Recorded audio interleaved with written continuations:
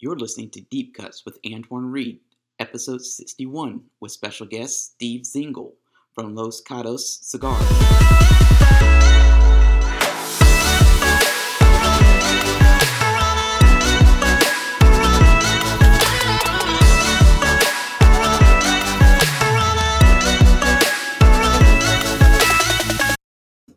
Thank you, everybody, for tuning in for another episode of Deep Cuts Live. I'm Antoine Reed, for those of you who don't know.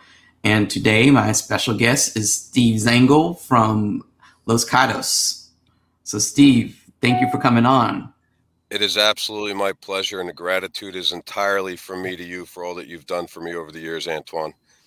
I didn't know that's how you said that name. I thought it was Antoine. No, I'm just kidding. I used to have a PE coach, and like every class she would call me a different name. It was like amazing. Like every for a whole semester, it was like Antonio, Anthony,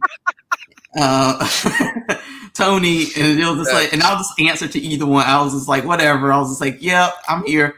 So I'm completely, Oh, that's hysterical. So it's funny. Like when I first started doing deep cuts last year during the pandemic, I remember I asked people, I said, who would you want to see on the show? And you were one of the people, believe it or not, who people said, we want to see Steve on the show. And I was get like, the hell out of here. I don't believe that.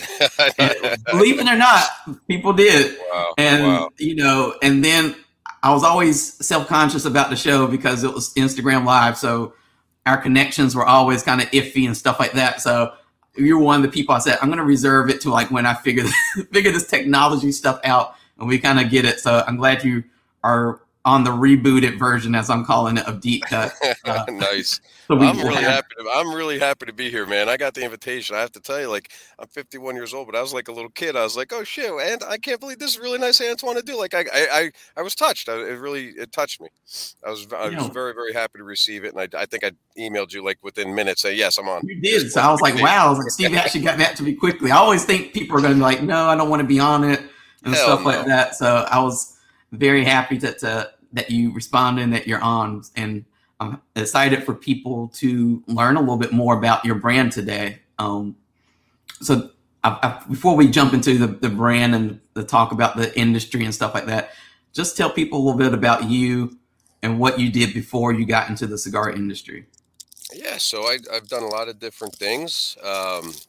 I went to Villanova University, got out of high school. I mean, taking you way back, but it'll be quick. Got out of high school, wasn't really sure what I wanted to do, but I was good with math. And then I applied to a bunch of schools. You know, my mother was taking me all around, my father and all that. And I got into Villanova, and, parents at the time, neither of my parents went to college. And they just picked up the U.S. News and World Report. And at that time, Villanova was #1 in the East for business. I got in. They said, that's where you're going. End of story. Had a great experience. Loved the university. I was there the other day for lunch with a classmate. So it's great. I love it. I got out of there and had no clue what I wanted to do because I was a finance major. I didn't really fit the suit and tie lifestyle. And then I got offered to coach community college basketball. I went into Leggett's. Had a little too much to drink on my 21st, and the guy hit me when the hitting was right. He goes, hey, man, why don't you give up anything and just come with me to coach college basketball? I said, what am I going to do for a job? He goes, bartend here. Done. So my parents booted me out of the house, and so that was my first entry into college coaching. And then I went down to Miami, got a couple credits in sports administration, thinking, I might not make money as a coach. My mom is like pissed off. Let me try to go into administration. So I did that for a little bit of time. And then Pete Carrill, Princeton University, I was doing a basketball clinic for him. And I guess I did something to get his attention. He brought me over and had a real, I'm looking down. I'm giving you my attention. I'm trying to light a cigar here. So Pete Carrill, the famed coach at Princeton, said, listen, Steve, you got a talent. I think you should go into teaching. So after all that we talked about, money, finance, and everything else, he said, you need to be a teacher and a coach. So that's what I did. I took that to heart, thought about it for a couple months, applied to Monmouth, got my master's in teaching, got out of there in 95, started coaching at Wall High School, teaching at Union Hill High School in Union City, New Jersey, business. And then did that for a couple years. In 1996, I got the head coaching job at Point Pleasant Beach High School. Turn that program around. We played St. Anthony's, Bobby Hurley and those guys, #1 in the country. So we were doing some pretty good things. And around 2000, I was still doing that. And in 2001, September 11th happened, I lost my best friend, and he was in the finance industry. We had met at Villanova, became really, really close. My son's named after him. It affected me. It's a large reason I do the cigars. We'll get into that later. But I had a falling out. I mean, it deeply affected me. I ran from teaching. I resigned, and I felt like to honor his life and do what he would have wanted me to do was like, I get into finance. So I started working at Morgan Stanley during a hiring freeze. Because September 11th had just happened, but I explained to them what I wanted to do, why I wanted to do it, and they hired me, and I did very well there for a couple of years, and then went over to another company, David Lerner Associates, because the management had changed very frequently at Morgan Stanley, and I just felt better doing fixed income and keeping people's portfolios better balanced. So I did that for a couple of years, met some great people. Leon Rose, president of the Knicks, was one of my clients, and some of the guys he managed as a sports agent. He was here out of Cherry Hill. So that's where I developed so when you see me doing my podcast with all the sports personalities, that's how I met them all. I managed a lot of their money. So I did that. And then in 2007, when I was coaching a summer basketball team under David Lerner Associates, I had a kid, Jason Thompson. He was the 12th overall pick in the 2008 NBA draft, went to Rider. Then he went to the Kings for 9 years. He and I are close. I mean, I looked after him as if he was one of my own kids, and he did really, really well. And at the last summer league game, a guy who had been at Monmouth University as a basketball coach saw what I did at Point Beach, remembered it, and then saw what I was doing again at the pro level and said, hey, man, I want you to come down here and coach with me at Hampton. Left the next day. I was at Hampton University from about 07 to 010, 11.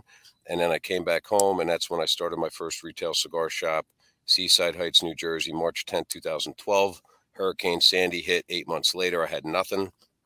Fell back on a doctorate degree. I had an education, became a vice principal, made a little bit of money, got some credit cards because I had income right before. If I didn't have the vice principal job, I couldn't get a credit card. I had no income. So I got the VP job so I could have income, put it on a credit card, and I built a whole second shop in Manasquan, New Jersey on a credit card. Scott Regina was very, very helpful. If you know Scott, he owns Emerson's. He gave me $28,000 of retail inventory and said, pay me back when you can. So he really got me up and running again. I couldn't have done it without him. And then during that time, 2 police officers were brutally murdered, Mark Castellano, Chris Matlos, and we became the shop that everyone went to because I had an employee who was working it while I was a vice principal. So he was a retired PD. Guys came in and said, hey, can you help us raise money for these families and others? And it just blew up from there. So I was doing Ashton Premium House Selection cigar with my band around it. Chip Golding gave me permission to do that. So I was doing that, bringing it to all the golf courses. And then the Jersey Mike's guy said, listen, man, why don't you stop being a vice principal, shut the shop down and go national and get back on every dollar like we do through Sub Sandwiches. So I did that in 2016, released the first version of Los Caídos. The first customer was Cigars International, Craig Reynolds, Jeff Coker, Laura Barlow.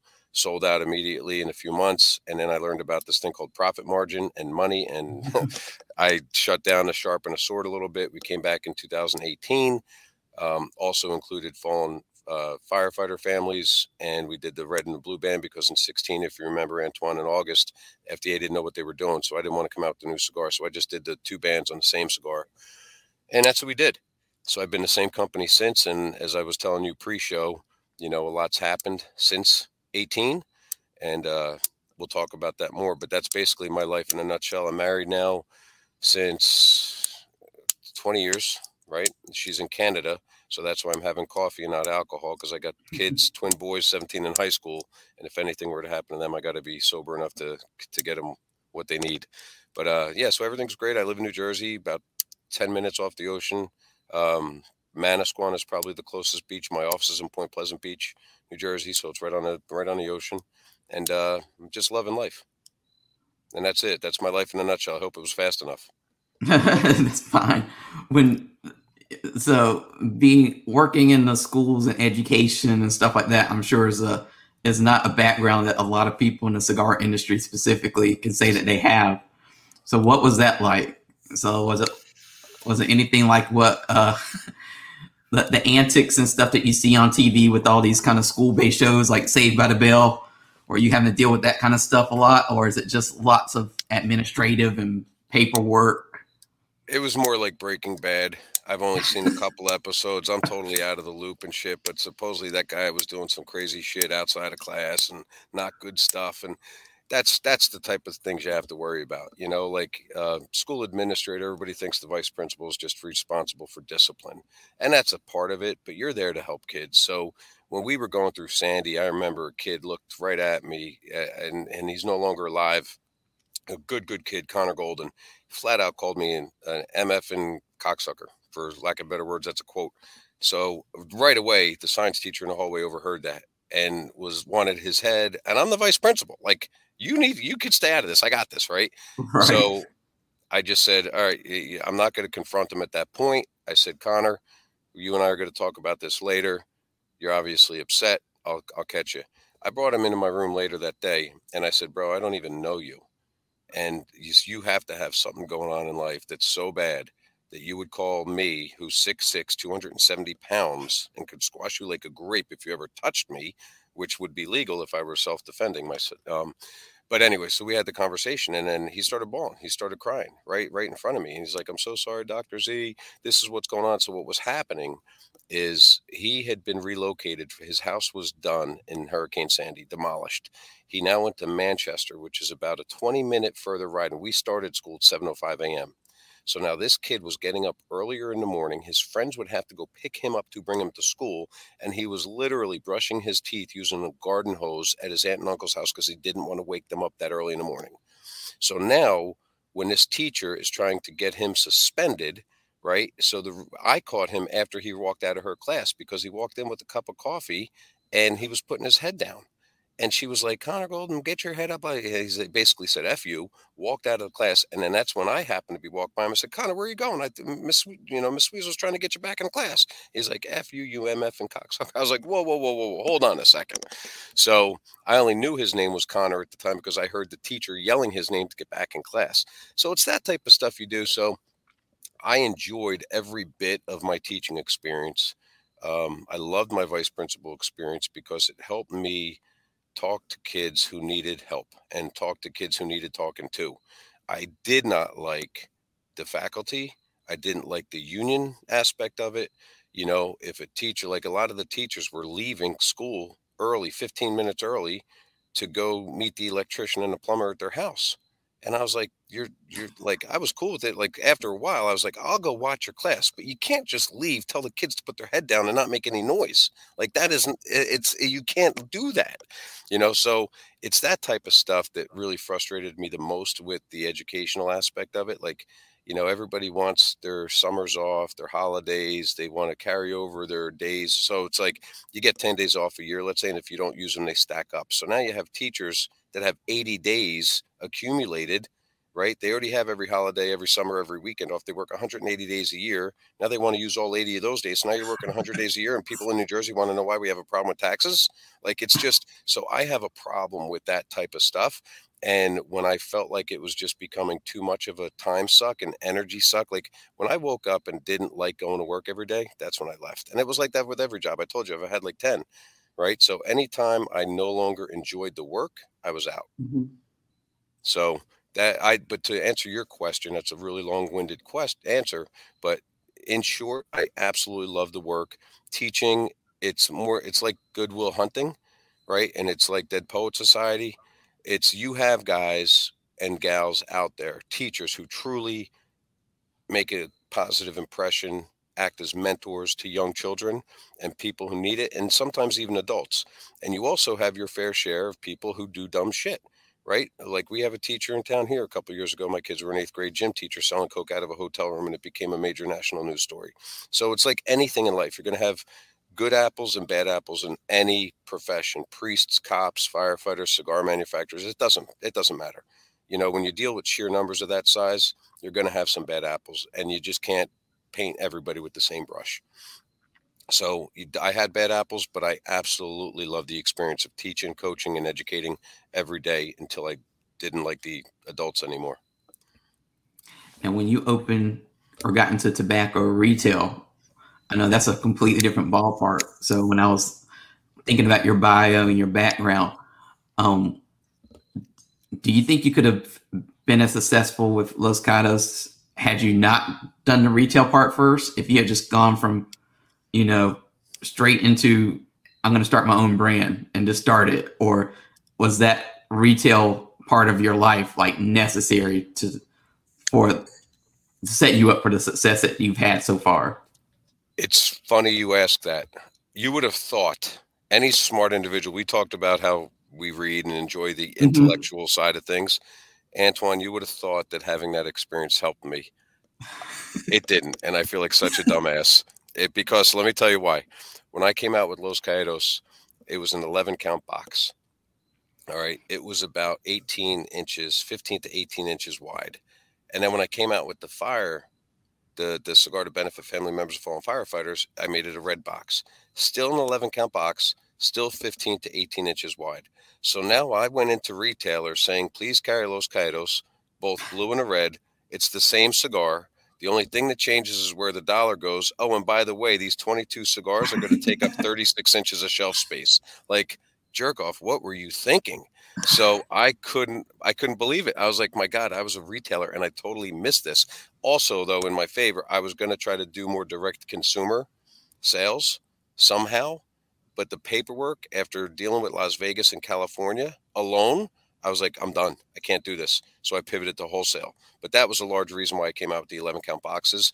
But I wasn't even prepared for the what if I had to pivot to wholesale. I just said, this is what I'm going to do. And I made so many mistakes. I had the boxes made in Miami because I wanted to be an American made. We're honoring police and fire. $16 a wooden box. I moved that down to Nicaragua and it's $8 a wooden box, right? And then all of a sudden, if I do a smaller footprint and add 20, 30 more cigars, it becomes 5 cents per cigar on the box. It's nothing, right? So I made more mistakes than I care to recall. And you would have thought I knew better having been a retailer, but I didn't know that side of things, And I would say this too, Antoine, I think a lot of people out there, I don't know how many are listening, but I also have said this many, many, many times and have written a blog post about it. I was not a true retailer, right? And I'm going to miss a lot of people here, but when you get into, Penny and Tino at Shenanigans, Garofalo at Two Guys, Regina at Emerson, Zimmerman at the Tobacco Company, the Rumbos at Club Humidor, you get, and Luz, Neptune, Abe, Smoke, and all these names. When you talk to them, they're retailers. Scott Regina made me made me count the tiles in his Hampton store and figured out the cost of rent per each square foot and why it makes more sense for grab and go than have somebody sit down and smoke a cigar in a chair. Like, that was a lesson, right? That's real retail. Me, when I came back to Seaside and opened up, I was more of a hobby with a hope. I said, oh, cigars cost me this. I'll sell them for this. And if I sell this much, I'll be rich. Not necessarily rich, but I'll be able to, live a lifestyle. And then all of a sudden it was like, oh, well, you got to pay employees. You got to pay rent. You got to get insurance. You got to keep the lights on. You got to do this. You got to do that. And I was like, holy shit, there's no money in this. Right. So I learned a ton, but I absolutely entered it blindly, think as a hobby with a hope. And I just wanted a place to smoke cigars, hang out with people, live a good life, hoping I could make money, thinking I would make money. Now, as a manufacturer, having made so many mistakes, again, as we discussed, you would have thought I didn't make them as a retailer or having that retail experience, but I did. Now it's very, very different. Now I still want to get the enjoyment of meeting with people and everything else, but I got to make sure that I'm making money to be able to help those I want to help, because I can't give out any money and help others if I don't have any myself. So now I would say my perspective definitely shifted to, being able to streamline operations and doing everything that can increase the profitability so I could help people in a greater capacity. I mean, I think that's a good point that you make, because I think a lot of people, especially in the cigar world, initially everybody, I always say, thinks, wouldn't it be cool to have my own cigar line? And it's like the idea of it, but you miss all the little pieces, like you said, like the paperwork and the non-sexy parts of the industry. It's not all the travel. It's not what's curated on Instagram. Instagram is like the end point of everything. And then you miss all the paperwork. You miss the days where you don't talk to anybody. You're just like buckled down, looking at your computer screen, trying to figure out stuff, or traveling to Nicaragua, not for vacation, but to see how your product is being made to make sure the quality control is done. So I think there's a lot of people who kind of get mixed up and don't make that separation like you did in between it being a hobby and it being like work, and then finding that balance in between. Which is not to say you can still enjoy the work. Do you know what I'm saying? Like, yeah. I still get, like, I'll get on my motorcycle, go visit a retailer, and I'm still having a smoke, doing an event, having a couple beers, meeting great new people. Like, that's still fun, but it's work. It's work, right? Because at the end of the day, when a retailer says, hey, we only sold 1 box, and you ship them 50 and they want to send you back 49, oh yeah, that was fun. You know what I mean? Not that it's happened. In the early stages, definitely we had a problem with the boxes and everything else. So yeah, it became a business real quick, and I started to understand it. But the best story I could say about this, Antoine, you may appreciate it too. Exactly what you were saying. This dude kept asking me, I want to go on the road. I'd love to work with Los Gatos. I'd love to work with Los Gatos. Okay, no problem. So I get a call, say, hey man, can you come up here to New Hampshire? And I was like, all right, no problem. I'll be there tomorrow. Like, tomorrow? I was like, yeah, it's only 6 hours. I called the dude 8 o'clock at night. I was like, listen, man, I'm getting up at 7. We're going to New Hampshire tomorrow. I'm going to introduce you to an account. I can't. Okay, no problem. Have a good day. Right? So then I did that 2, 3, 4 times. I'm like, hey, we got to go down to Virginia. We got to go down to Delaware. We got to go to Pennsylvania. He's like, I can't. I got family. I got my kids to school. Like every excuse. I'm like, motherfucker, then what do you want? Like, what do you want? Not to be. Like, I got kids going to school too, but I had to arrange with my wife or the school bus or friends or family. Like, you just have to do shit to make it work. But this guy, all he wanted to do is really show up to events, have fun smoking cigars, and go back home. And that's a lot of people how they enter it, but they don't realize the work. And then I find very few put it in. Outside of the guy, people we know, I'm talking about new brands. Like, I think they see the shiny object and say, wow, what a great life this would be. I'd love to do it. And then they just don't understand the effort and time and work. And that's okay. Because, I didn't understand it either. So I'm not saying it bashing people or in a derogatory way. I'm trying to more state it as a matter of fact. It just is what it is. Until you're in it, you truly don't know. That's all I'm saying. Now, when it came time, like, you worked with Aganorsa to create your product, right? Mm-hmm. So what was that process like? What was it like going from being a consumer where you just kind of go into a humidor and you get to, just like the kid in the candy store, you get to pick out what you like. And now you're like, you're on the other side of it. You have to create something that's going to be different from everything else in the humidor, and that's going to appeal to consumers. What was that process like? Well, I have a special surprise for you, Antoine, and I'll say this now and I'm going to say it at the end. But what you don't realize and why you're getting this special treatment, and I'm going to take a little segue and aside here. So in 2020, you were very, very supportive of me, right? You asked me to come out to the TPE, introduced me to Ben and some other, I think Dawn and some other folks there. I took the booth. I was not with Aganorsa. I got my own booth. And it was at that show where 2 independent brokers picked me up, Jeremy Wolfson and soon thereafter Brett Bowersox. It was at that show where Sutliff Tobacco approached me and said, do you need any help? Before they could finish the damn sentence, I said yes, and I got on my knees. And I said, I don't know what help are you offering? And we talked about distribution. And at the time, I was packing all the boxes myself and Ben Salem, flying all over the country, doing events, flying back, packing boxes, going back. It was a shit show. That my costs were crazy. My travel expenses were crazy. Sutliff has been a huge partner, and I'm proud to announce that we just, signed for another time period, another year. So I'm really, really excited by that. I went down, we had a nice meeting at Jeremy, Kevin, and great people. So that was really, really exciting. That only happened a couple weeks, but that's not the piece of news I have with you, but I'm just telling you, like, you helped make all of that happen, and you might not have realized the ripple effect that you have on people like me by just saying, hey, we're having a show. You might not have been to TP before. No, Antoine, I haven't. Well, why don't you come out and check it out? This, that, the other thing. I did, and look at all the great stuff that happened to me as a result. So for you, I have, this is the first cigar I ever released with Aganorsa. Okay. Wow. It was done shortly after 2013. We started talking about it in August. It is in Ecuadorian Connecticut around Criollo 99, Criollo 98 from Jalapa and Esteli. And I did 500 boxes with Raleigh Massimino, the basketball coach of Villanova, to try to raise money for pediatric cancer. They sold out. He died. So I have nothing to do. This is one of the remaining 2 cigars I know of that are there.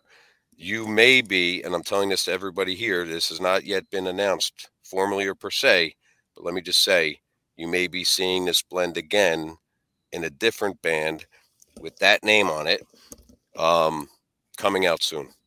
So that is the special treat I have for you. No one else knows that. That's never been announced before, but here for the first time on Deep Cuts with you, because I feel I owe it to you. I owe something to you, however small it may be, for all that you've done for me. Well, I appreciate it. Not that I think you owe anything to me. I just do my stories. I try to get I tell people I'm just a storyteller. I just get people's stories out there and, try to encourage them where I see a possibility. So I always tell people like trade shows like TPE are a good opportunity, because you may not think, you may look at the makeup of a show like TPE and say there's not much there for me, but you will be surprised by the people that you will encounter. And sometimes it's more important to kind of go to shows like that for the networking purposes, because you will meet somebody who can really, help you in a way that you never even thought going into a show like that. Antoine, I signed a national distribution agreement as a result of the show with the oldest pipe tobacco company in America. Like, are you kidding me? So, and that's not to say that, listen, and I'm just going to throw it out there, not to say the PCA, that both of you guys do great jobs at what you do, period. Right. So they've been tremendously helpful, but I just wanted you to know the help that you've changed somebody's life. Like, and you probably never knew that. I tried telling you, so I just, that's why I was so excited to get on here. I said, man, rather than a handwritten card or next time I see him at TPE and everything else, I'm just going to get on the show and tell him everything tonight. So, I just wanted you to know that you changed my life. You changed my family's life. You changed Los Caitos, the trajectory. I mean, I don't really, all the calls go to Sutliff. They ship it out and we're good. It's like, so man, you have no idea. And then the article you wrote about me in Tobacco Business Magazine, are you kidding me? That gave me content to use for the rest of my life. There was some, it's always going to be a part of Los Caitos history. That article was the first article really ever done on us. So you just changed everything about us. You did so much for us. And I say us, it's still only me, but I'd like to think there's someone. No, I do the same thing. I always say we, and people are like, who's the other person doing the stuff? I'm like, I guess it's one of my other personalities that pop up. You and me both, brother. You and me both. But to answer your question, so back to the Raleigh Massimino, it was called Perfection. It was a box of 8 because they were the only 8 seed to ever win the tournament. And, we only did 500 boxes. So, they were known as having a perfect game in '85 against Georgetown. So that was all the history there. But when I was calling Paul Palmer at Aganorsa, I had the retail shop at the time, and it was not Aganorsa, it was Casa Fernandez. So I had some of Dion's stuff. I carried Andre's stuff. I carried everybody. So I had like 350, 450 facings, little last 700 square foot shop. I mean, I crammed everything in there. And what I gravitated to, right? I smoked every day because I worked in the shop when I wasn't vice principaling. I was there every day and I was smoking all the time. I kept going back to the Casa Fernandez stuff, and I kept recommending it to everyone. They're like, who's Casa Fernandez? Never heard of that shit. I was like, dude, this tobacco, I don't know what's going on with it, who makes it, whatever. It's phenomenal, right? So then I start calling Paul Palmer. I called him in January. I was like, you know what? This was January, maybe 14.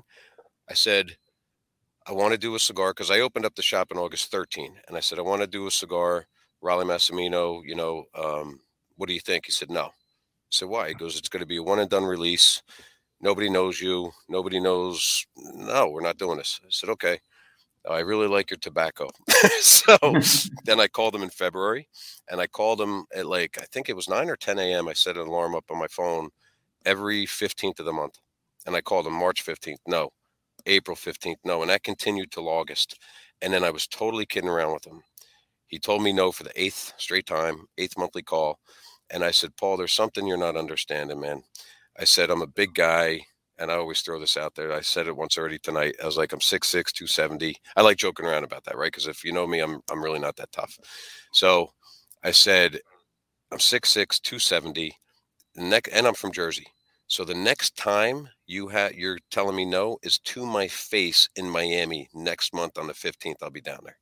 So silence on the other end. Now I'm laughing inside like you are, chuckling, right? Like, that's a joke. I'm never going to threaten somebody and go down there. So all of a sudden I just bust out laughing. And I said, Paul, I'm just kidding. He goes, I knew you were. I said, no, you did not. No, you did not. So then he came up that September. He was on a call. I guess Eduardo's son Max was getting into the industry and going to some calls. So Bob Morrison, the sales rep at the time in Jersey, brought him down to my shop. And immediately I threw a party. I was like, holy shit, they're here. What are they doing? So I was like, we had to come see you, man, after all those calls. So I left my customers in the shop. I took everything Casa Fernandez, put it on a round table. I had a little high top table, put everything around. I said, free for the day, but only this pile. I'll be right back. I texted my best customers, my good friends. I said, listen, man, I'm leaving the shop. If you want to come by, we're having a party, man. Casa Fernandez is here. So they knew the story. So I went out, I got cake, coffee. I had to wait a few minutes for the liquor stores to open. So I got everything and I brought it back with me. And Paul was like, you're nuts. I was like, did anybody come in? There was like 30 or 40 people there. 30, we walked in together, there were 30 or 40 people there. And Paul wasn't with me to get all that stuff, but he just couldn't believe that many people were coming into my cigar shop without me there. So it was all good. All the Casa Fernandez were smoked freely that day. Everybody loved it. They loved meeting the guys. And I said, Paul, what is it going to take, man? He goes, you just did it. I said, what do you mean? Like, are you serious? He goes, yeah, you just did it. He said, you're going to be the crazy uncle at our Thanksgiving table. I can tell. So I said, I'll take it. I said, I will take that shit. So then he agreed. They did perfection. Like I said, 4,000 cigars. It was 500 boxes of 8. And then afterwards is when we started talking with the guys in town about, Beach House cigars being wrapped around that house cigar, going all these outings to benefit family members of fallen officers. And that's when the conversation then turned into, hey, I want to do a bigger brand, Los Caídos. And then when Cigars International, they had some employee that was in town golfing for the weekend, or, we're a big vacation destination in the summer. So somebody must have been golfing or something like that. And then they were literally in cardboard boxes on the floor, having just been delivered. And they said, hey, what's in the box? And I told them. So they said, can I have one? I said, they're not for sale. I didn't even open them yet. So I opened them, gave him a box. I said, well, $10 a stick, $100. So he said, sure. So he, I guess, brought it back to CI. They called and said, we want to meet. And they picked up, I had 500 boxes made. They picked up the first 300, put them online, and I was sold out in a few months. That was it. Yeah. Now, I think the best part, though, I think of what you do is that some people just make cigars just to put their name on it, and then it's just a business to make money. But most of what you do is tied to some kind of mission or charitable kind of goal. So just kind of talk about how you kind of created like this brand around, like I said, serving other people or connecting to the community. Because I don't know if people get that all the time or understand that part of what you do. Yeah, it was, I was, like I said, at the time I had a Beach House cigar band. You could go back, you might not be able to go back on Facebook. I unpublished the old retail shop page, but it was basically my retail logo, Beach House cigars, wrapped around a Ashton Premium House cigar. And I was literally going to casino nights, picnics, golf outings, anywhere I could, as a retailer with those cigars, and trying to raise money for the causes which I was being invited to help. So I went out there and I was like, I'm walking home with $300 or $400 and I'm giving them $100. And it is off of the life of somebody, right? Like if it was just business and I'm selling 400, giving 100 back, that's cool, right? That happens every day. But when you're there because somebody died and you're helping a family, I almost felt like I needed to shower. It didn't feel right. Like I felt like I was profiting off of the death of somebody. And it didn't sit right with me for a long time. And I would talk about it after every event. And, my cigar shop was 10 seconds, literally maybe less half mile from Jersey Mike's headquarters. The school at which I taught, Point Pleasant Beach High School and Antrim Elementary, that's where Jersey Mike's was founded. So the COO, Mike Manzo, I taught Brittany. Brian Summers had a real estate. He was in the gym when I was coaching every day. Like, just the list goes on of all the people I'm affiliated with there, including my two best friends, kids I used to coach, with whom I share an office, Matt Catania and John Helm. So really, really close with everybody there. And they'd come in for a cigar every now and then. And after hearing me bitch about it so much, they're like, Steve, just stop what you're doing then. Like, if you're really serious about it, get a set of balls, stop talking shit, stop being a vice principal, shut the shop down, and go national. And just give back on every cigar sold to a cause like we do through subs. And you're not going to give back shit in the beginning, right? Because you're a small, unknown entity. But as you grow over time, you'll realize, that you could give back a lot more. Another company that influenced me was Salesforce, 1%, Pledge 1% model. So I've been sitting there, looking at the industry, Blake McCoskey's Tom Shoes 1-for-1 model. Like, I study business. I really look closely at industries that are doing similar things to what I want to do. And at the time, I just said, you know what, that's what I'm going to do. I didn't pay much attention to it. I didn't realize how it would affect the bottom line. I didn't realize anything. I just said, I'm going to go do this. And a large part of the reason I did that is because I realized the power a cigar had to connect with loved ones lost. And I did that because, as I mentioned earlier, when I lost my best friend on 9/11, every September 11th after that, I sat in my backyard where I'm sitting right now, this spot. I'd sit and talk with them. My family would be inside and they're like, what's dad doing? Oh, he's talking to Chris, and I would do it over a cigar. So that's what really made me have the concept of we can help families of fallen officers by having their friends join in and other family members join in, get together, smoke a cigar, and have it in some way outside of the camaraderie and talking and laughing, because a lot of people enter we call them Los Caitos light ups, right? So a lot of people walk into the Los Caitos light up and it's almost from a state of mourning. And I have to keep announcing, like, I know Chris isn't upstairs looking down saying, I want you to mourn my death for the rest of your life. He's saying, pick yourself up, get out there and have a good time. Go live, because I couldn't, right?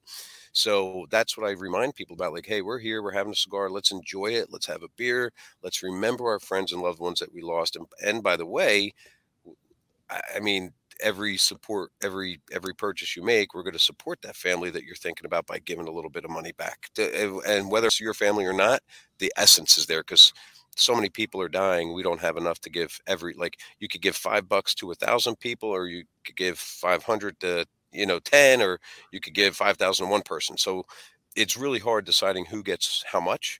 But that's a good problem to have, because somebody's getting something. And so far to this day, we've given out $21,000. I'm pretty proud of that.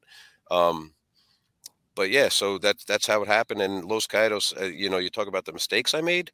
Everyone said, oh, be iconic, just stick it to 2 syllables or less. Nike, Apple, Starbucks, right? So what do I come out with? A Spanish name that's multi-syllable that no one can spell or say. Good job, Steve. But it was important to me because there was a cigar out there called The Fallen, and he was in Miami or Florida area, and I offered to buy it. I got some guys together. I said, listen, let's just buy it. We'll call it The Fallen. And he was more interested in selling me I guess, event props. So there were events that he would go to and he'd have a ring with a hammer and all that. And he wanted to plop that into the cigar. So he wanted 68,000 or something like that for the company. I offered him 6,800. And he's like, no. So I was like, okay, well, now what? So I just said, you know what? I Googled The Fallen. I said, let's tip our hat to those in the industry who made their own sacrifice. Those people who've left Cuba with a couple pocketfuls of seeds and went across on a boat. Like, so many people who have brought us cigars went through so much sacrifice. I said, you know what? Screw it. I'm going to honor them as well. We're definitely going to make this name Spanish. And what's Spanish for The Fallen? Los Caitos. I said, done. Let's do it. And then everybody, all the advisors, anybody who considered giving me some startup money to help out, they were all like, Steve, I can't even spell it. You're not going to come on Google for any searches like this is a horrible idea. I said, but it's the only idea, because anything else, we would be catering it to just what's better for business. This is what it has to be. So everybody in the world was, even the people at CI were like, what the hell did you do? But Craig Reynolds Craig was awesome. And I was like, hey, I did what I did. And they were like, you didn't even use .com, you used .us. And I was like, no, but it traces to .com.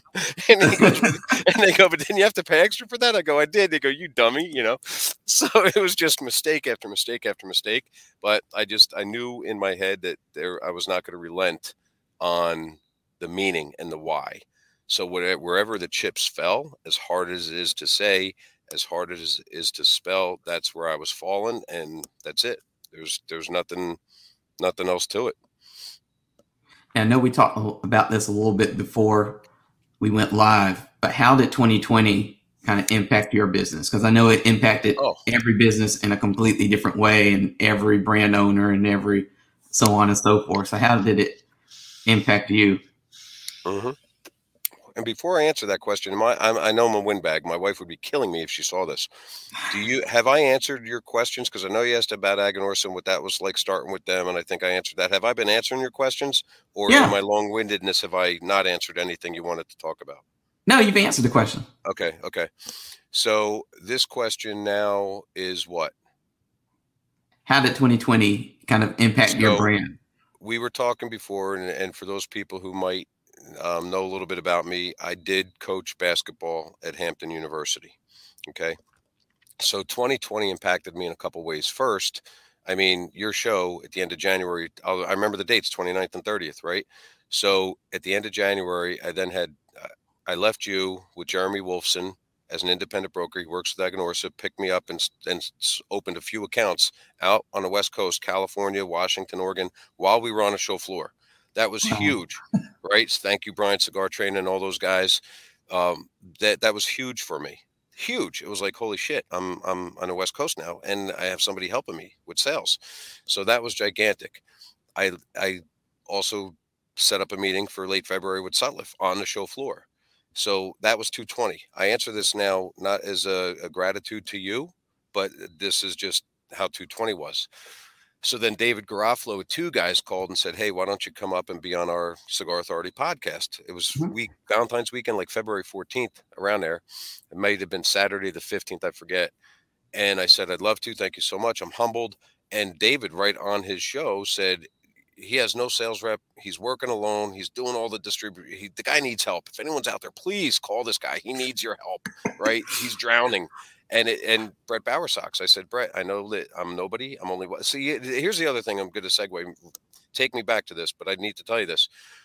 When you're one box of cigars that sells for $100, an independent broker no retailer is going to buy 100 boxes. They're going to buy maybe 5 or 10, if that, right? As a new account, new boutique cigar, they're going to try. So even if somebody bought $5, that's $500. A broker getting 10% sales commission is going to get $50. They get maybe between 10 and 15, but let's just say they say, hey, you're a new guy, we'll start off 10%. They're making $50.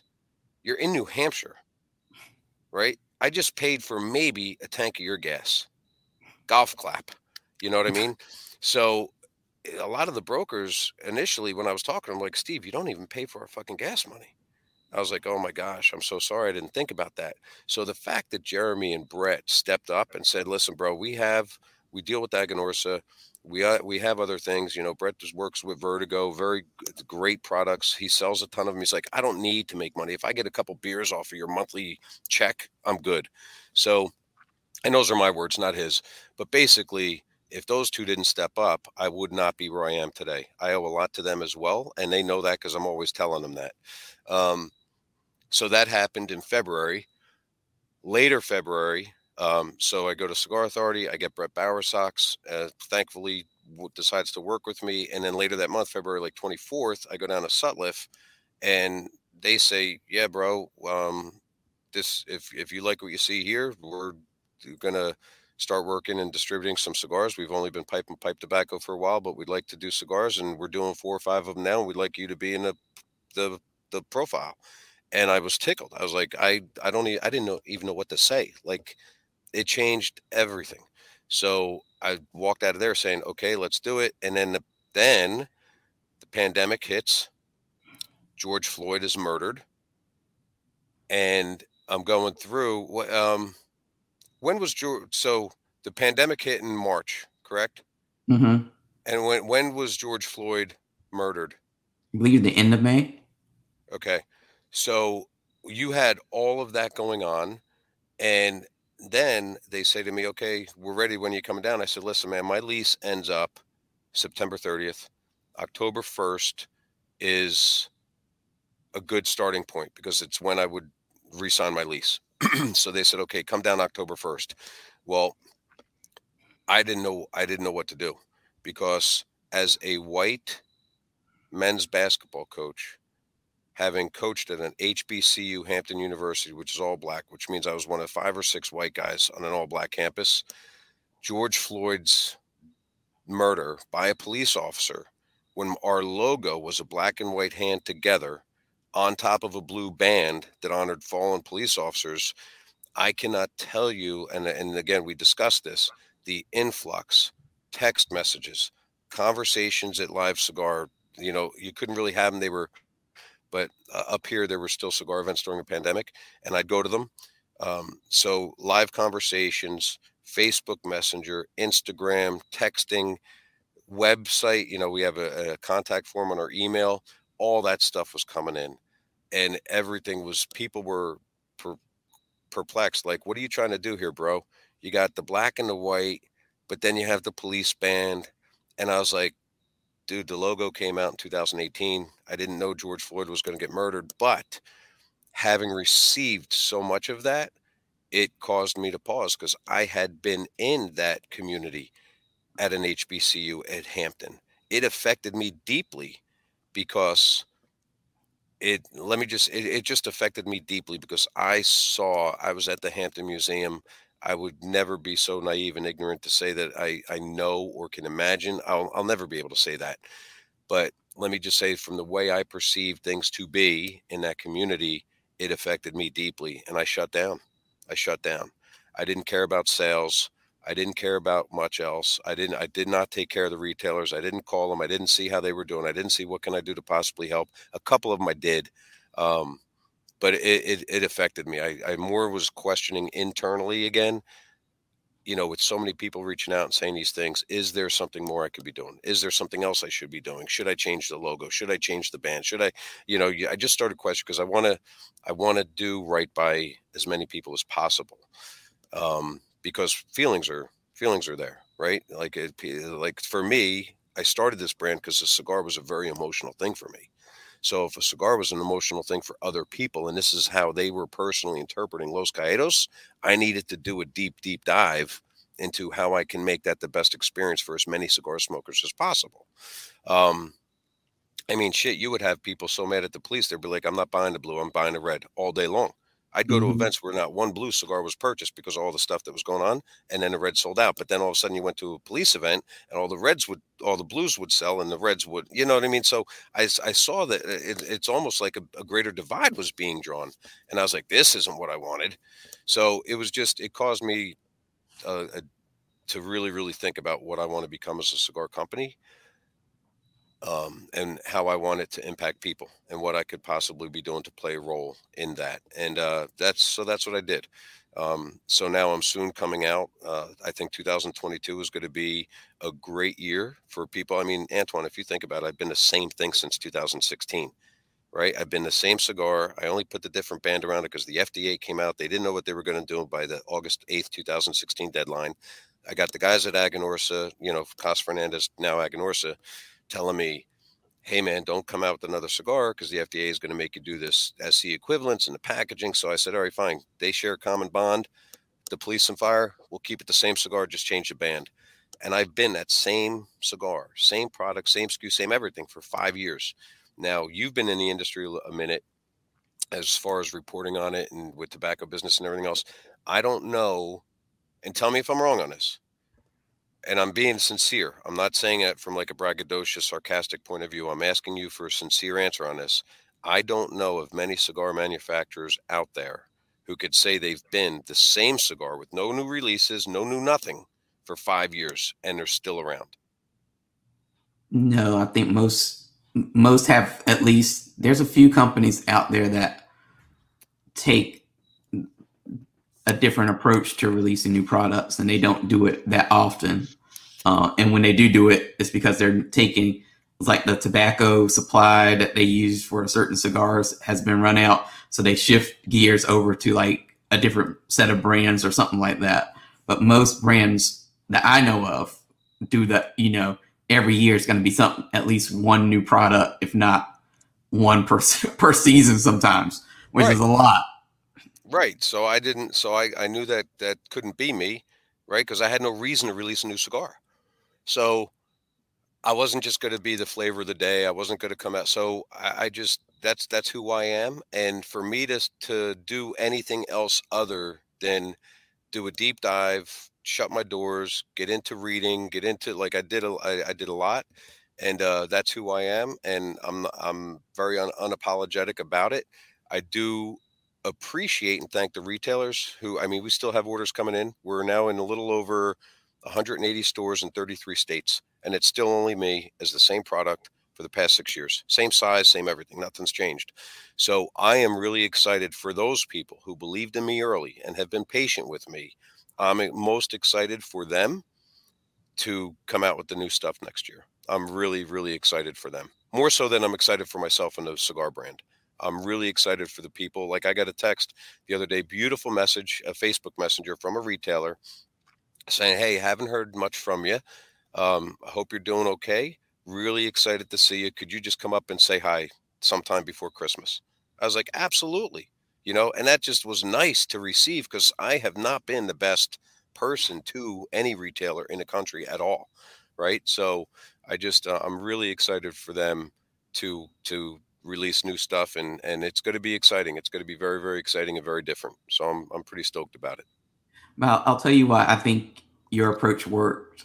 And it's because I think the industry is very relationship driven. And there's a lot of people who don't understand that. So even though, you keep saying that you're the only person, you're like, a one man team along with, and somebody said that they love your honesty. So, um, Thank you, Daly Ash. Thank you. you know, it, it works because people know that you are the brand. And so they do care about what's going on with you and obviously about the new releases that are going to come out, but it's because you fostered that relationship with them. And I think a lot of people sometimes miss that because you don't get that with every brand. Like when I think of Los Catos, obviously I think of you. I think because I think you're the brand and you're the product and like it's your heart and your spirit is like in everything that you do. And there are some brands that just aren't like that. That is just like, what's the story? I always ask like, what's the story? Like, what makes this worth buying? So that's why I always appreciate it about your story in particular because it is such a personal story.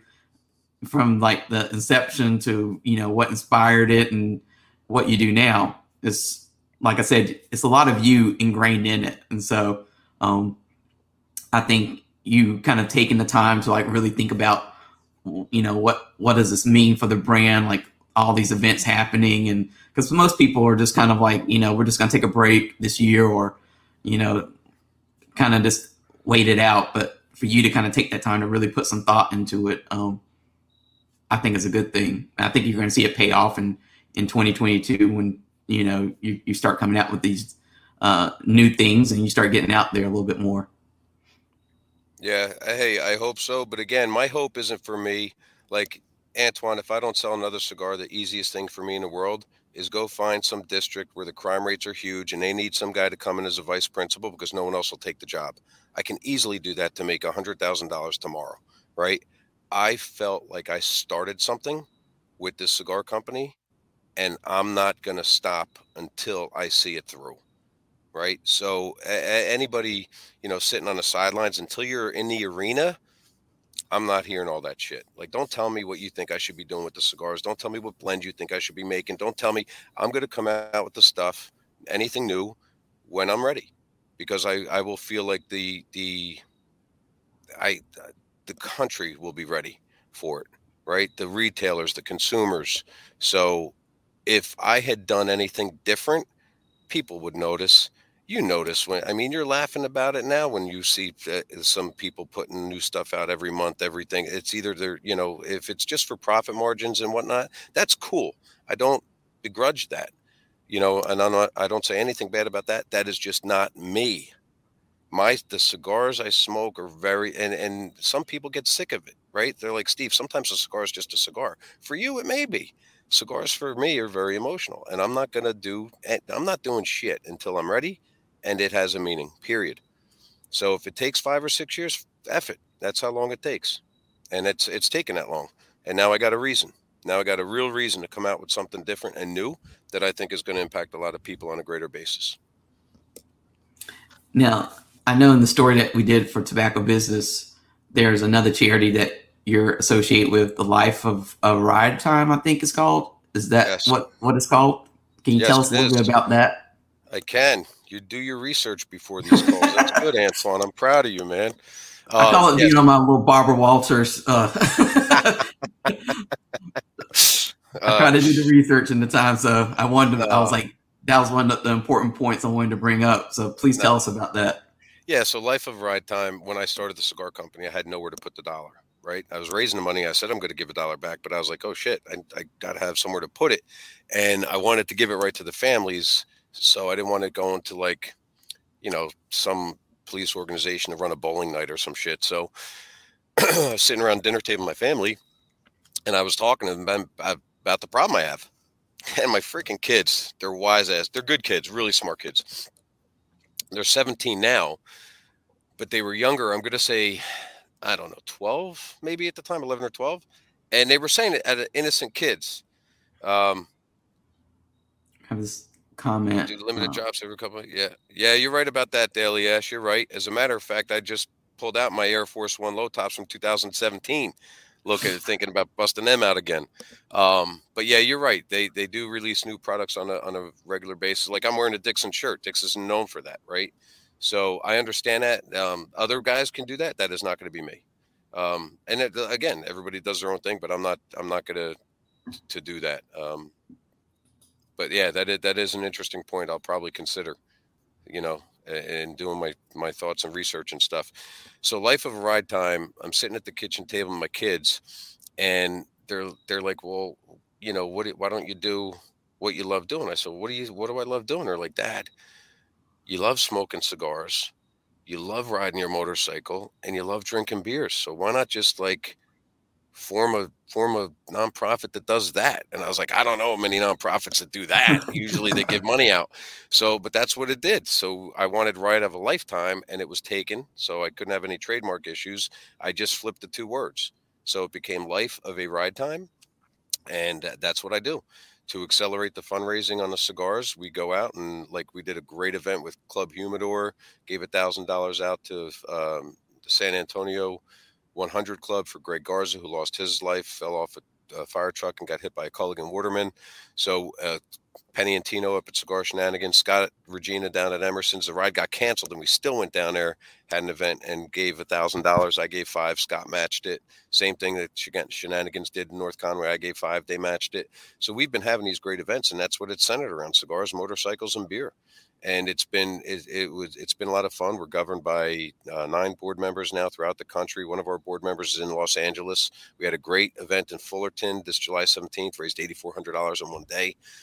Had it with 888 Cigar Bar in Fullerton, Roger Steinke. So it's just it was good. Now I can tell you, we just had our 3rd quarterly meeting. Our annual meeting is going to be January 12th, 13th, and 14th. It's going to be down in Middletown, Delaware. We're going to have our meetings at the Holiday Inn and go to cigar sessions with Pat and those guys afterwards. And I don't know if that entity itself will look the same. Let me just say that, because it's tied to the cigars. So if the cigar company in Los Caídos may be changing and issuing new things, there may be new people we help. That's where I'll leave it. So I don't know what it's going to look like, but it will be there in some version. We will still continue to give back and give back more than, we have a goal. So right now we're up to 21,000. I have a goal, and we're just going to keep going until we get there. And Daily Ash says that giving back to the community is something that he wishes more of the cigar industry would do. Yeah, and you know what, Daily Ash, you see, and Daily Ash, show us your name so I don't keep calling you Daily Ash, because if I slur, it's cold here, my lips are going to quiver. I don't want to call you the Daily Ass. All right, so let's get it out of the way now. Give us your name, and then so we could use your name. But I think you see some guys doing that, like Fuente has been leading the way. They have their charitable foundation. He has that event in California that does great with that. Homeless for the Hondurans, or Hondurans homeless, or something like that, I think. Hey, Chris, what's going on? Hawaii, what's up? Gosh, you know what? Can you block hey, Antoine, can you block or kick somebody off out of here? Like, I'm freezing my balls off in Jersey, and Chris is going to come in and say, I'm in Hawaii, it's warm. Like, come on, dude. After all those compliments he's been giving me, and then he hits me with that. Like, that's some bullshit, man. Chris, I love you, but now I hate you. Yeah. No, seriously, bro. I was just looking at on TripAdvisor, some of the places in Kauai today. They do this thing on TripAdvisor where it's like, hey, if you want to see these places where these movies were shot, go here. And I think it was called the Jungle Cruise or something like that. It was filmed mostly in Kauai. And my bucket list is Hawaii. I would love to go to Hawaii one day. So Chris, you want to send an invite, brother? Come on. And I don't know if that's I wonder if that's the Chris I'm thinking about. Well, anyway, I know this is it. I don't know how interactive this is, but if it's Chris who has a retail shop in Hawaii, I wonder if it's him. But anyway, what were we talking? So that's Life of Ride Time, and it may look a little different because there are people. And the question from Daily Ash was, I wish there were more people. I was talking about Fuente, the charitable foundation. I think Rocky did something with the Honduran homeless one time. And you do start to see Caldwell, I think, just did something. You have Cigars for Warriors. You have the Smoking Shields, a group of cigar guys that always give back. There are some great things going on. So I would strongly suggest that people kind of go out there and look for it. And if you want to email me, I will give you the names of the people who head those respective organizations, and you can go support them, support their cigars.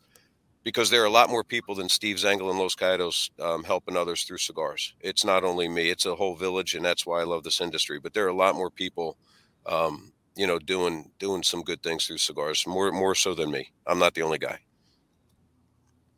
Well, as we kind of near the end of our time together, I want to make sure that people know about the products that are out in the stores right now. So if you could just explain the two different lines and where they can find those if they want to. Well, I know you can't say all the places they can find it, but where they can look for those products. Yeah, so I would strongly recommend you go back to Antoine's post on Instagram or Facebook to see how to spell the name of the cigar company first. That's step one. And actually, I have, let me see. Hopefully this is right. There you go.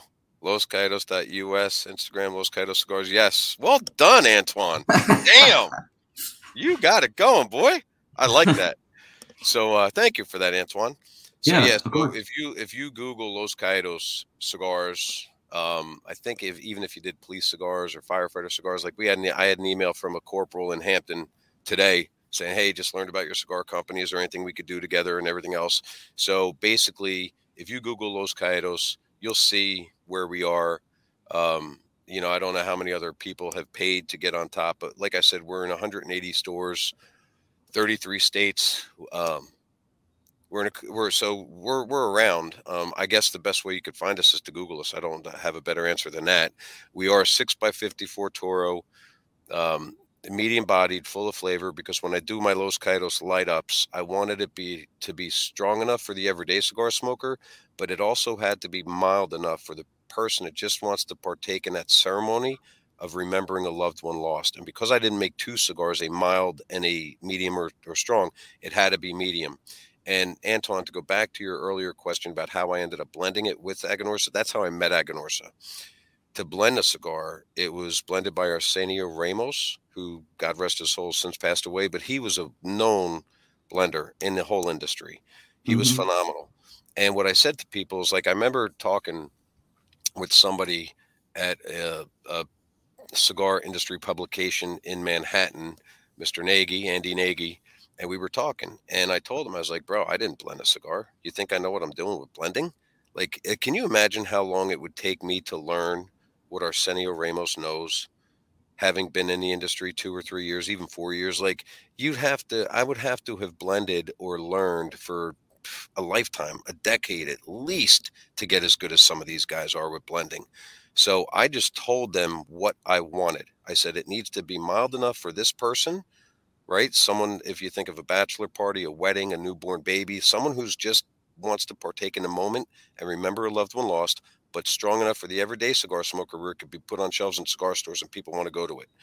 And that's it. He sent me 22 cigars, basically 2 sets of 11 samples. And I went down with Paul Palmer in Miami, smoked through a bunch of them. And when I got to this one, I said, this is it. This is it. This tastes phenomenal. It's full of flavor, medium bodied. It's not going to knock anyone on their ass. And I loved it. So it's Corojo 99 wrapper, Corojo 99 binder, Corojo 99 filler, and 1 leaf Criollo 98 to give it a little bit of body, and both Valleys, Esteli, and Jalapa. No Condega in it. And I'm very happy with the blend. I'm very happy with the cigar. And I now realize, like, I'm going to be doing more in 222, but that's what the cigar is. It's the same cigar, whether you buy the red or the blue. The only difference is where the dollar goes, but that dollar would have already been paid for in the sale to the retailer. So don't think that when you buy the cigar, you're supporting it in the sense that it now is going to turn over and they're going to have to replenish the inventory. But that dollar has already been given from the sale of the retailer to us in Sutliff. So that's don't feel like, I'm not going to support the police. I'm going to support the firefighters, and I'm going to buy that red, and that's where my dollar is going to go. The dollar's already been given. So just smoke them. And, whoever you're remembering and loving, whether it's, or just to have fun. I mean, I smoke these on my motorcycle all the time, but I'm a pretty deep thinker. So usually when I have one of these and I'm alone on my wheel or out back, I'm usually thinking of something or someone, but that doesn't mean you have to, right? So if anyone's out there and they just want to support the cause, and by the way, this is a really opportune time, Antoine, for you to have me on. I thank you for this because it's near the holidays. The 11 count boxes are available, and they are great gift items. Great gift items, especially for families who are still in the police and fire communities. So that's the only thing I would say is if you want to give somebody a gift of cigars, this is a great gift item, the 11 count box. Is there anything else that you want to drop on us as we get ready to sign off for today? No, bro. Antoine, I dropped everything on you that I haven't dropped on any other podcast yet because of everything you've done for me. I told you about one of the possible new blends coming out in 22. Again, it was the old Villanova cigar that we did. I told you about what I'm thinking, what I'm feeling. So now there's nothing else I want to drop. I just want to thank you for having me on. I mean, I do a podcast, Antoine, and one of the things that's so important to the host is the guest, right? So right. I'm really humbled that you would want to have me as part, because you want to build the brand, you want to build the show, right? So what did Chris say there? He has said that's an awesome idea. Smoke with a bunch of police and fire guys. Yeah, they need it. Listen, everybody needs support. Everybody on all sides of the fence, because a lot of people feel like right now they're not being supported, not being listened to. And right now, those are the two groups that I'm currently supporting, and I can tell you it'll be more coming up. But for right now, if you want to show a little love to those guys and support them, I would really appreciate you doing that. And Chris, he just said another great Deep Cuts Live, which I definitely agree. And as we get ready to sign off, I just want to thank Steve for coming on today. Like I said, I knew that this would be a good episode, and people did ask for you last year, and I didn't deliver last year because we were on Instagram Live, and that was just, it kind of played its course, I would say. So thank you for being on. It is what it is. We're here now, brother. Yeah. So thank you for being on the rebooted version of Deep Cuts and going deep with us on some of these topics. I know that some of the topics can be a little bit touchy for some people, but this is what Deep Cuts is all about. Just, going a little bit deeper than usual than the stories that we do and all the other coverage that we're able to do. But I appreciate you coming on and sharing your story, and I look forward to hopefully seeing you out in the wild. Yes. Now that things are kind of letting up and things are kind of getting back to normal. So hopefully I know TPE is coming up, so maybe it'll be at TPE in January. Yeah, because, and don't forget too, it's made much easier now that I'm with Sutliff. They have the booth, and I just show up. I don't have to cart all that stuff out myself anymore. I hope they're not on listening to this, but they know. I told them 3 weeks ago in our meeting how much easier they've made my life. So I think I was just like this the whole meeting. So no, they've changed it. Mahalo, Chris. Mahalo. And Antoine, I want to congratulate you because you're building something great here. You're letting people share their life story. Or getting, you're doing a great service to others. You're building this brand. You did the reboot yourself. I wasn't there for the first time, but from what you said, things are much better. So congratulations to you on sticking with your own story. I hope to interview you one day on my podcast. I'm always available. Trust me. So you just tell me when. But awesome. We're gonna do that. We're gonna do that because I think people should know your story. It's always funny to be on the other end of it, and it's funny because I'm not doing a deep cuts next week, but I will be on somebody's podcast next week. So it's like who's the Wednesday before Thanksgiving. Wednesday before Thanksgiving, and I'm waiting for them to create the promo graphic. But you'll see. So I'll be crossing over, getting on the other side. I'll be in your basically seat the Wednesday before Thanksgiving, which will be very fun. And then we'll be back to, I think, the first week in December. Another great episode with Desiree from Drunk Chicken Cigars. It's also part of Sutliff Distribution. So I know that they told me that when I saw them 3 weeks ago. They told me they just picked it up. Yeah, so that was great. That was great. I was really happy for them. So full circle. So thank you so much for coming on. And like I said, I look forward to seeing you out in the wild and having a conversation and sharing a cigar. And thank you everybody for watching. And there are plenty more episodes that if this is your first time, there's I think this is episode 61. So nice. Yeah, 60 more episodes to watch. It's all on YouTube, and it's also on Deep Cuts' website, which is deepcutslive.com. So you can watch all the back episodes, see some industry news and hopefully this episode will be up hopefully by the end of this week. It's already it'll be on YouTube immediately, but we like to go in and kind of update the cover art and all that kind of stuff. So I'll send you that link, Steve, and it'll be out there. Yes, send me that link. Send me your mailing address so I could send you the books we talked about pre-show. And then also you got to send me on a download the thing you're going to be on Wednesday night so I could set my calendar up and get ready for it. You laugh, man. I'm going to be on that shit. So and the other thing I'm going to say to your audience too, and you, Antoine, is I tell this to people who watch my shows and especially shows I'm on like this one. If you wrecked my car, I could buy another one tomorrow. If you burn my house down, I'll rent somewhere and move into a hotel. That's not a problem, right? But if you spend an hour, we're live now for an hour and 12 minutes on the nose right now. You can't get that. You are now an hour and 12 minutes closer to death. And the only thing we cannot get back is time. So anyone who gets on here later or was on here tonight, I personally am thanking you for that time because it is my most precious asset. It is my most precious asset. So I take that very seriously. And I thank you so much for spending an hour and 12 minutes with us tonight. It means an awful lot to me. Thank you very much. And same for me. I always appreciate people who are watching. And I know a lot of people watch this in playback mode. So like you said, regardless of when you're watching it, thank you for watching and tune in later for some other episodes and interviews. But thank you, Steve, and have a good night. You got it, Antoine. Thank you so much again for having me. Have a great night.